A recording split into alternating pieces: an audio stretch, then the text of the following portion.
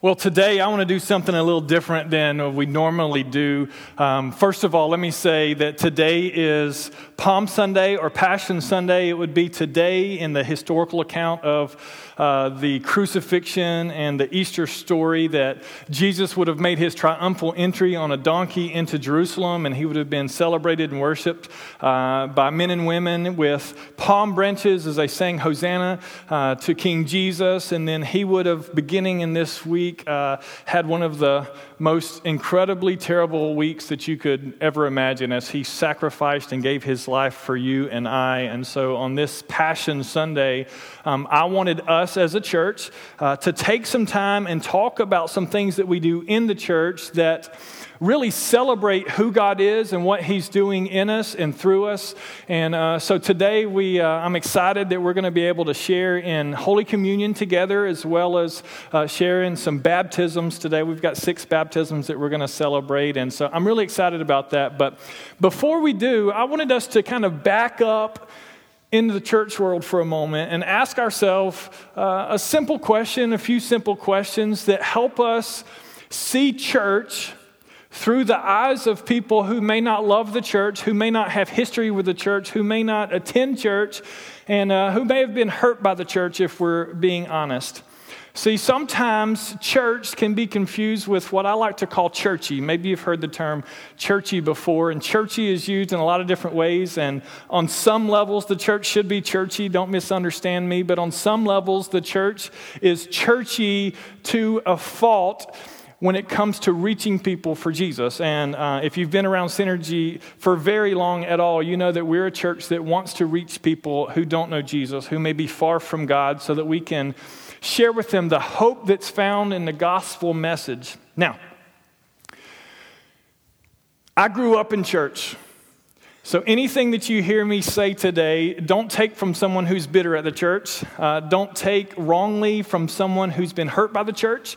Take from someone who deeply loves the church and who has a lifetime of history in the church and who wouldn't trade any experiences I've ever had in the church for where I am today. I absolutely love the church. I love that there are different types of church. I love that there are different approaches to church. I love that the heart of every church should be exactly the same. I love that people are different and different types of approaches to church will reach different types of people, and we can never be the church that will reach everyone. And so we need churches. We need new churches to come into this very town. We need traditional churches that are already established in this town to do incredibly well and to thrive and to celebrate the hope that's found in Jesus. So I love the church. I'm so engrossed in the church. Everything that I know for most of my entire life is centered around the church. When I graduated college, I took my first full-time job in the church, and I've worked full-time in the church my whole adult career. So the church is essentially my life. I love the church. I have nothing against the church, but it wasn't until really thinking through planting this church, really in the months and years that led to the establishment of Synergy Church, that for the first time in my life, I truly tried to see church through the eyes of people who don't love church. Tried to see what was happening in church through the eyes of people who may not love church the way I love church. Now, churches have traditions, and those traditions may vary from church to church. In fact, they do vary quite differently, and approaches vary quite differently. But one thing that I began to see when I became honest with myself as I was trying to see church, and specifically the church that God had called me to help start here in Barrow County, what church really looks like through the eyes of people who don't love church, and to try to create a church that someone who may not have history in the church and may not understand everything about the church would be attracted to on a level that would allow them to hear the message of the hope of the gospel.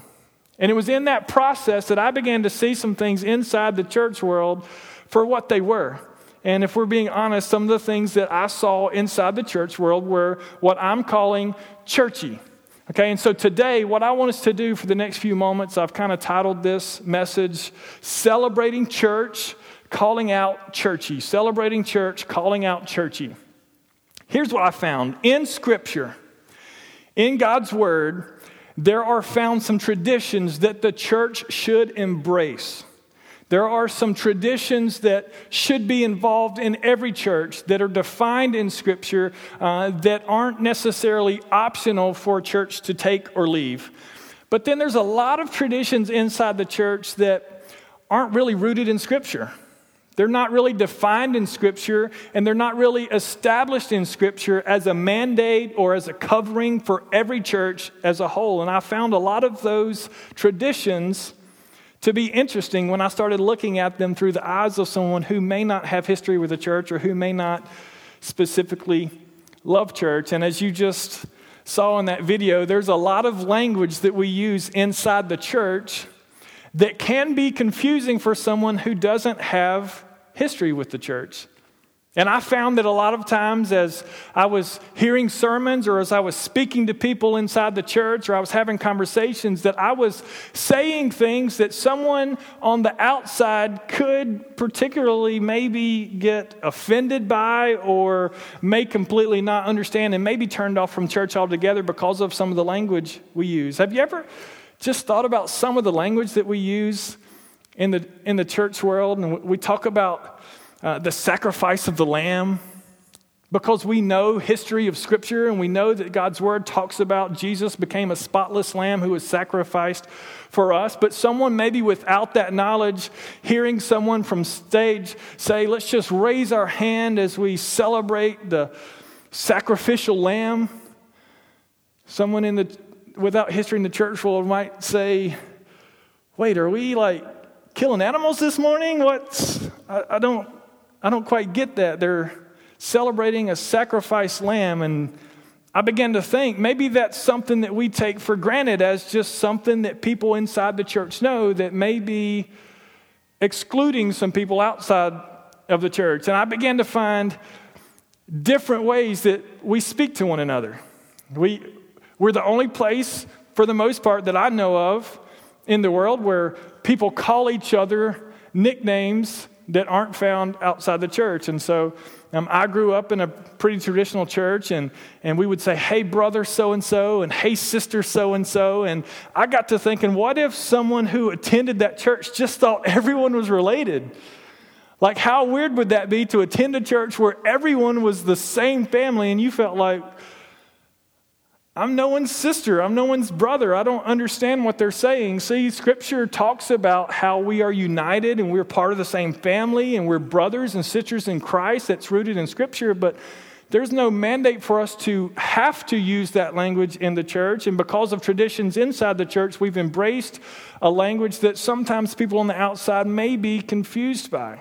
I'm not saying there's anything wrong with that. There are people in this church that I say, hey, brother, to, and they say, hey, brother Bronson to me, and I'm not offended by that in the least, but specifically as someone who has a calling on my life to share God's Word, I began to think through how I spoke specifically from this stage through the lenses of someone who may see what I'm saying as churchy rather than church.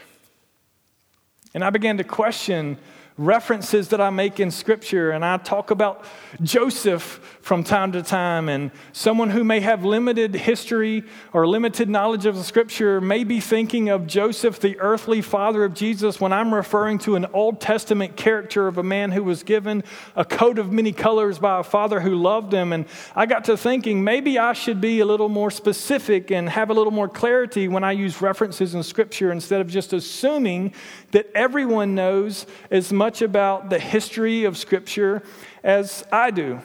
Now, I don't pretend to know as much as many of you. I'm not the smartest person in the room at all, but I began to say, is it possible that we could use a language that might not be confusing to people?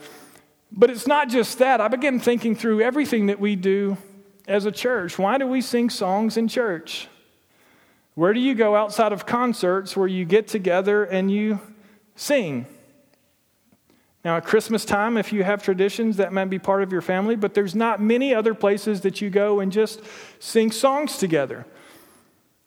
When it comes to communion, which we're going to celebrate today, a tradition of the church, someone who doesn't have history with the church and doesn't understand the church may be confused by communion. What is that? I don't understand that. And so often we just serve communion with no explanation and just assume that people know what communion is. And then there's baptism, which there are different ways that people baptize in different churches. I specifically find a way that we should baptize in Scripture, so some of that's confusing even to me.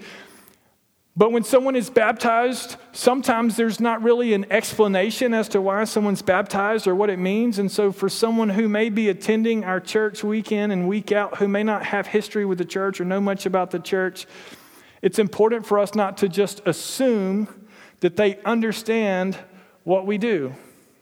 Why do we give money every week in church? At the end of a worship experience, we pass here a giving bucket. Some people pass a giving plate. Some people pass a giving basket. Some people pass a giving bag that has handles on each side, and so the handles flip-flop as they go down, and there's different traditions and ways. But I've never really stopped and thought, I wonder why people, what they think when we take money up at church. You know, is this an admission fee? Am I supposed to put something in because I attended church today and that's what's expected of me? You know, is this an option for me to tip the people who are on stage? I thought the song was great today, so I'll give them a little bit. Maybe that'll go far to help them, enjoy their week. Is this something that I'm supposed to do? And so I began to think maybe it's important for us just to at least say something simple before we take money each week so that people understand why we do what we do. And so I kind of developed this filter, and it's a simple scripture, and it's a scripture that's not intended, it's not written. I'm telling you in a way that I'm using this scripture as a filter through a lens that wasn't specifically intended for me in this context. And so you can kind of take this or leave this as you will. But Colossians chapter 3, verse 23 is a verse of scripture that I found helpful as I was trying to establish why we do some things that we do in the church world. Why is it important for us to explain some things? And here's what Colossians 3:23 says.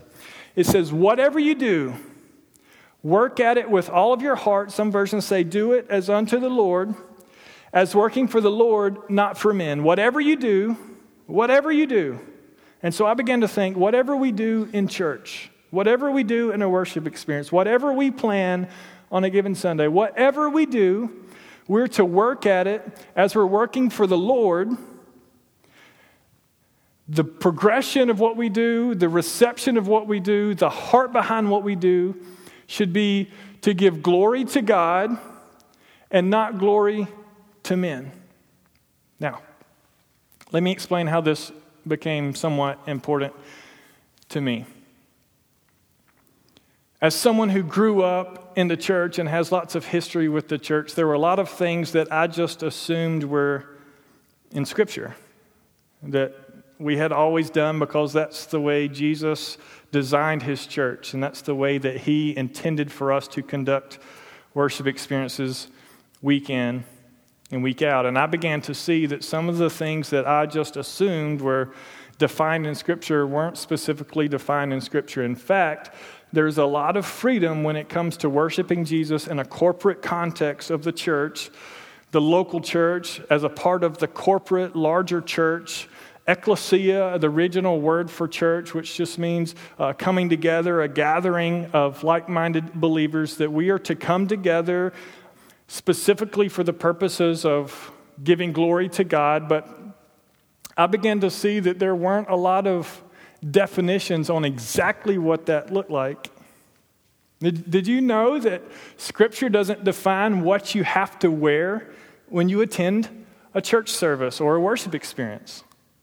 You know, growing up, I always heard that when you went to church, you wore your Sunday's best, that you presented your best to the Lord. And so we would dress nicely, and I still love to get dressed up from time to time, and I love to give my best to the Lord and to honor him. But I began to see that the Bible doesn't say, go into all the world and make disciples of all nations, baptizing them in the name of the Father and the Son and the Holy Spirit, and teaching them to obey everything I've commanded you. And surely I'm with you to the end of the ages. And by the way, make sure you wear the best clothes you have while you do it. I never found that. In fact, I found some verses that people may use to give context to a decision to wear their very best. And by the way, if you want to wear suits here, you are absolutely more than welcome to wear suits here. I will be the first to comment on how great you look. I love when people wear their best for the Lord. I am not criticizing that in the least, but I'm simply making an observation that the heart behind that isn't mandated, it isn't instructed from Scripture. And I began to think, well, how would it appear to someone who may not have nice clothes or who may not have a suit, if I invited them to come to my church and everyone was wearing suits and was dressed really nicely? How would they feel? Specifically, if they were told by someone when they came to that church that, hey, we expect people to wear their Sunday best when they come to this church. Do you know that happens? I know that you can't imagine that happen, but that actually has happened before in churches, and probably more than we would like to admit. That there is an expectation on people to assume a tradition that's not mandated by Scripture. And there's nothing wrong with the tradition, but it's not mandated by Scripture. And so I began to think, what if I didn't wear a suit and tie when I actually stood on stage and preached to people? Would that relate better to people who may not have nicer clothing or who may not be comfortable dressing up to come to a worship experience? Maybe that would allow them to see that that's not something that is church, but that's something that's churchy. Now, rightfully so, not dressing nice is churchy. So someone who goes to a traditional church where they dress up and wear a suit and tie would say that pastor of Synergy Church who doesn't wear a suit and tie is doing that out of tradition with a purpose, and I would agree. Churchy, it's not relevant. But the point I'm trying to make here is that there are things that we do inside the church world, the way we wear, what we wear, the way we speak to one another, the places we meet. You know, there are some people in this town that would never consider coming to church inside of a gym. It wouldn't be my first choice, if I'm being honest with you. But it is what it is. I like to say that. But do you know that the Bible doesn't define what the place where you worship has to look like? That we could be out on a ball field this morning and we could have church just like we are in a gym, just like we could if we were in an established facility that's been around for 100 years that has stained glass windows and pews. That it doesn't really matter what the place you're meeting in looks like. You know, I've been parts of conversations with people before that have said, this is a church. We don't have a cross on this building. We should be ashamed of ourselves. This is a sanctuary. It's a place of worship, and we don't have a Christian flag paying honor to King Jesus. This is a place of worship, and it doesn't have an altar where people can kneel in response to Jesus. And I have been in conversations with people who couldn't get past certain physical things about a building where they met and worshiped because they saw that as necessary for church, but Scripture doesn't really outline what the place where you meet has to look like, and so that's something that I would say is churchy and not specific to church. And I got to thinking, you know, we just assume a lot of things about the church world and how people understand things, and so what I wanted to do for us this morning is I wanted to focus on two things that I believe are church, that they are fundamental to the church that loves Jesus, whom we celebrate and whom this week we are focusing our heart's affection and our mind's attention on for the great sacrifice that he bore for us when he gave his life for our sins. Jesus Christ introduced us to a couple of traditions of the church, traditions that have held up through the ages of the church, that were birthed with the church and still exist with the church today. And no matter how we do these things should be a part of the church because they're not just man's traditions that aren't defined in Scripture. They're things that are clearly laid out in Scripture that we should be part of. And I've talked about them some in the past, but today specifically we're going to celebrate some of these things. And so I wanted you just to hear my heart for a couple of these things today. In just a few moments, we're going to celebrate Holy Communion together. Holy Communion together. The Lord's Supper, the Last Supper, that we're going today to partake in what would be known as the elements of the blood of Jesus Christ and the body of Jesus Christ. And I know that can be confusing when you think about drinking Jesus' blood and eating Jesus' body. I know that's confusing, and so we're going to talk about that in just a moment before we partake in communion together. But Holy Communion isn't simply a traditional act by which we are doing something because we've always done it. Doing something because we've always done it.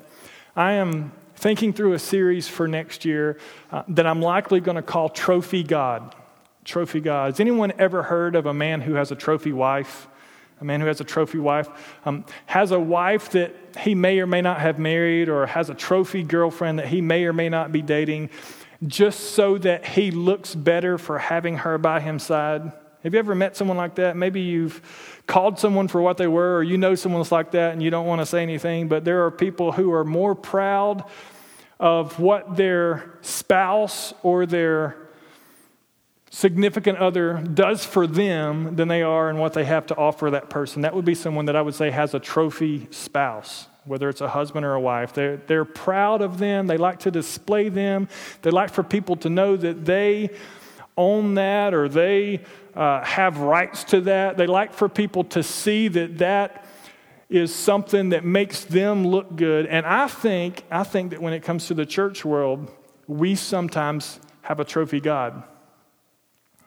That sometimes we can follow through with traditions, or we can follow through with events in our life simply to say that we have a connection with a God to make us look better. And we don't always have to show that trophy, but when it's convenient, we love to say, here's what I've done, or here's what I've experienced. And one of those things I feel can be Holy Communion. That sometimes it's possible for us to simply go through the motions of receiving Holy Communion out of a tradition rather than a true heart condition, that we're simply going through the motions of something that we've been taught over the years that we don't fully understand, so that we can say we participated in something that's important to the church. And so even this, which I categorized as church, as foundational to the church, Holy Communion, can become churchy. In fact, in 1 Corinthians chapter 11, the Apostle Paul talks to a church in the city of Corinth, where he wrote them a letter and explained that they had been abusing the Lord's Supper, that they were partaking in the Lord's Supper in the wrong ways. In fact, let's just be honest, this particular church had become so accustomed with partaking in the Lord's Supper, and it had lost its meaning and significance so much that they were actually just enjoying the food and the wine that was being served. And so they were overeating and over drinking because it was something that they always did, rather than understanding the importance of it. So let me just give you the heart behind communion. Matthew chapter 26, Jesus is in Luke chapter 22, both referencing the same event. Jesus is having a last Passover meal with his disciples. Now, Jesus had 12 disciples that followed him closely, and Passover was a Jewish meal that would have been celebrated every year. And so he gathered his disciples in a room to celebrate a Passover meal, which was a Jewish tradition. It was a religious event. And at this religious, traditional meal that he's having with his disciples, he begins to say things that they've never heard before. And he began to pass a cup of wine around the room. And he told his disciples, those who loved him, those who were close to him, that they should drink this drink because it represented his blood, which would be shed for them. And you want to talk about confusing.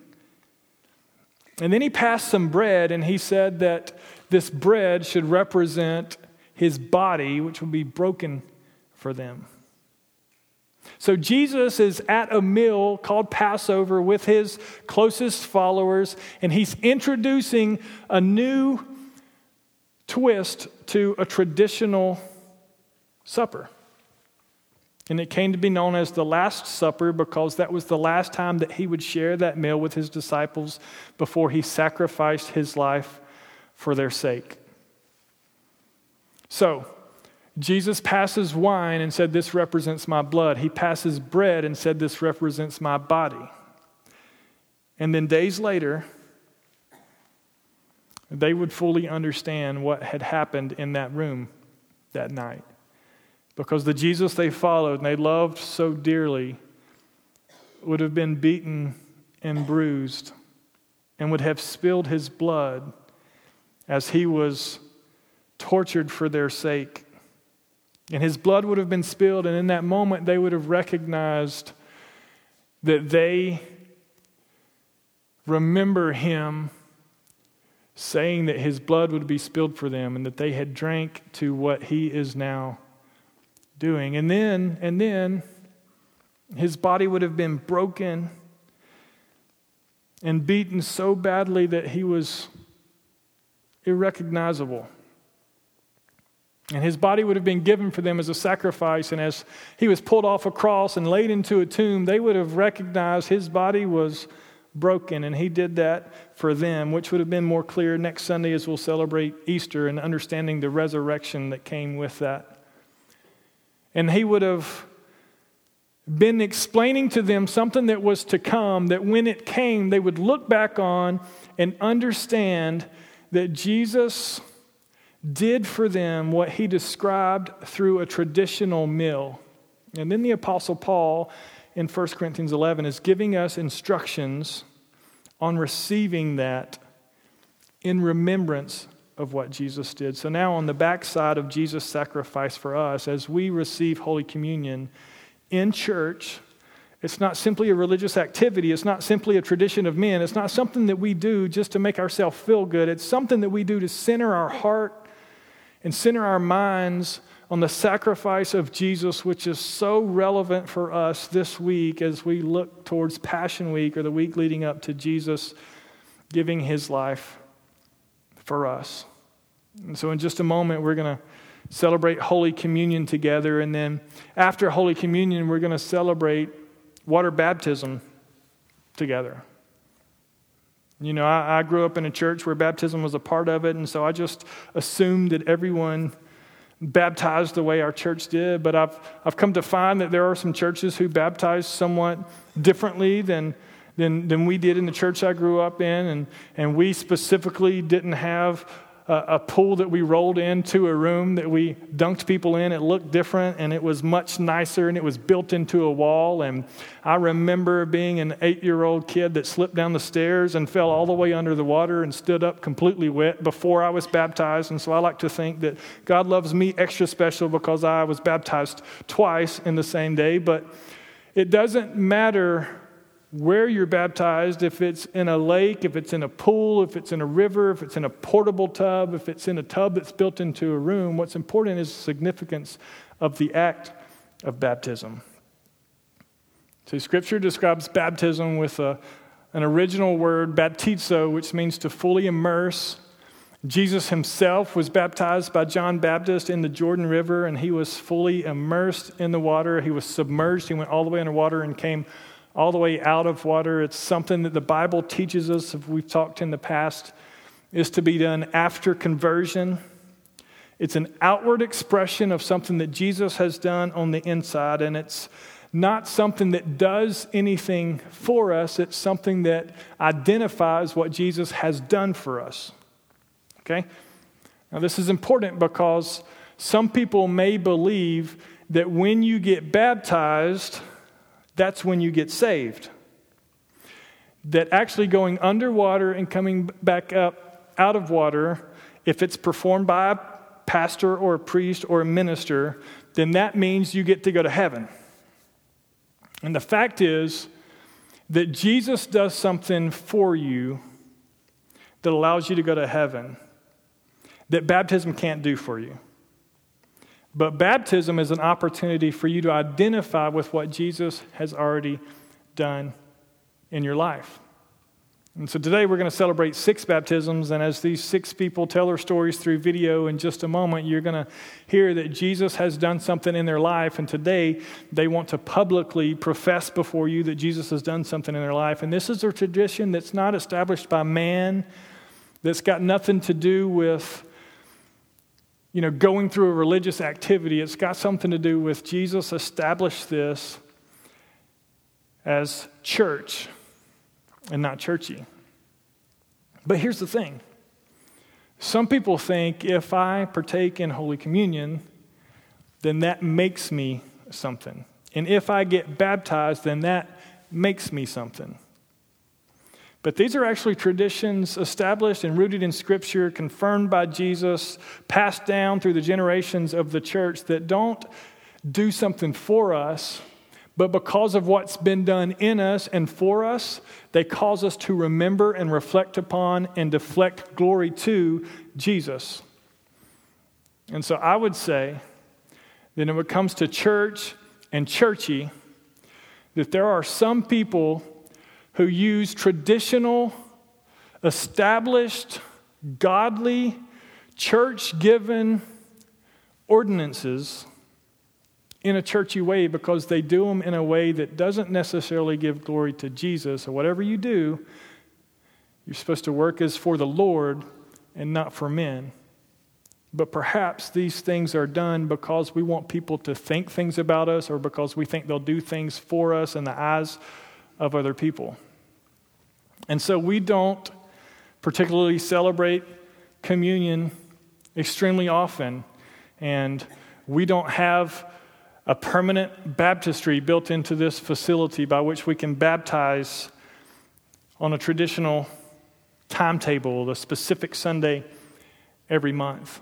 So we have to be flexible with our methods, but the heart behind what we do is simply to say we want to make sure that people understand the heart behind these ordinances. Some people call them sacraments. I lean towards ordinance because sacraments can have a leaning towards signs or rites, which could mean if you do these things, then you get something. But these are really ordinances because we observe these things in response to what God's done for us. We don't do these things because of what they do for us. So here's what the next few minutes are going to look like. I'm actually going to ask the band to come at this time, and they're going to get in place, and they're going to begin to play, and in just a moment, we're going to observe Holy Communion together, and then I'm going to come back and say a few words, and we're going to see some videos of some people who are being baptized today, and then I'm going to come back, and we're going to give you a chance to give financially, another tradition that may seem churchy in the eyes of some people. But what I want us to do for the next few moments is to begin to see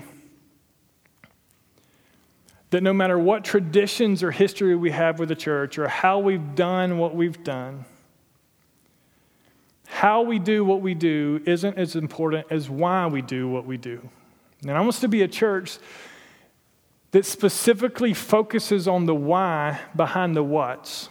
That we don't assume that people know specific things about the church or about why we do things, and we do them assuming that they know things, but that we make sure that we explain why we do things so that people can actually connect to the true meaning behind the things that we're actually doing. So if you're here this morning, communion, which we're about to partake in, is simply an opportunity for people who have professed faith in Jesus Christ, who have accepted the free gift of Jesus, who call themselves Christians, who call themselves followers of Jesus, who have received the sacrifice of Jesus for them as a gift for life and have been made new in Him. It would be a time as instructed by the Apostle Paul in 1 Corinthians chapter 11 to remember what Jesus has done for them. Now, if you grew up in a church like me that passed a plate that had little crackers in it and had little cups with juice in it, we don't have that today. And let's not get caught up in the way that we partake in Holy Communion. The important thing is that today we are remembering the body and the blood of Jesus Christ and what that means for us. And we're remembering that Jesus' sacrifice for us gave us hope and gave us a future and made a way for us to receive life in Him. I want to read for us 1 Corinthians chapter 11, starting in verse number 23. Again, this is written by a man named Paul to a church in a city called Corinth. He says, "For I received from the Lord what I also passed on to you.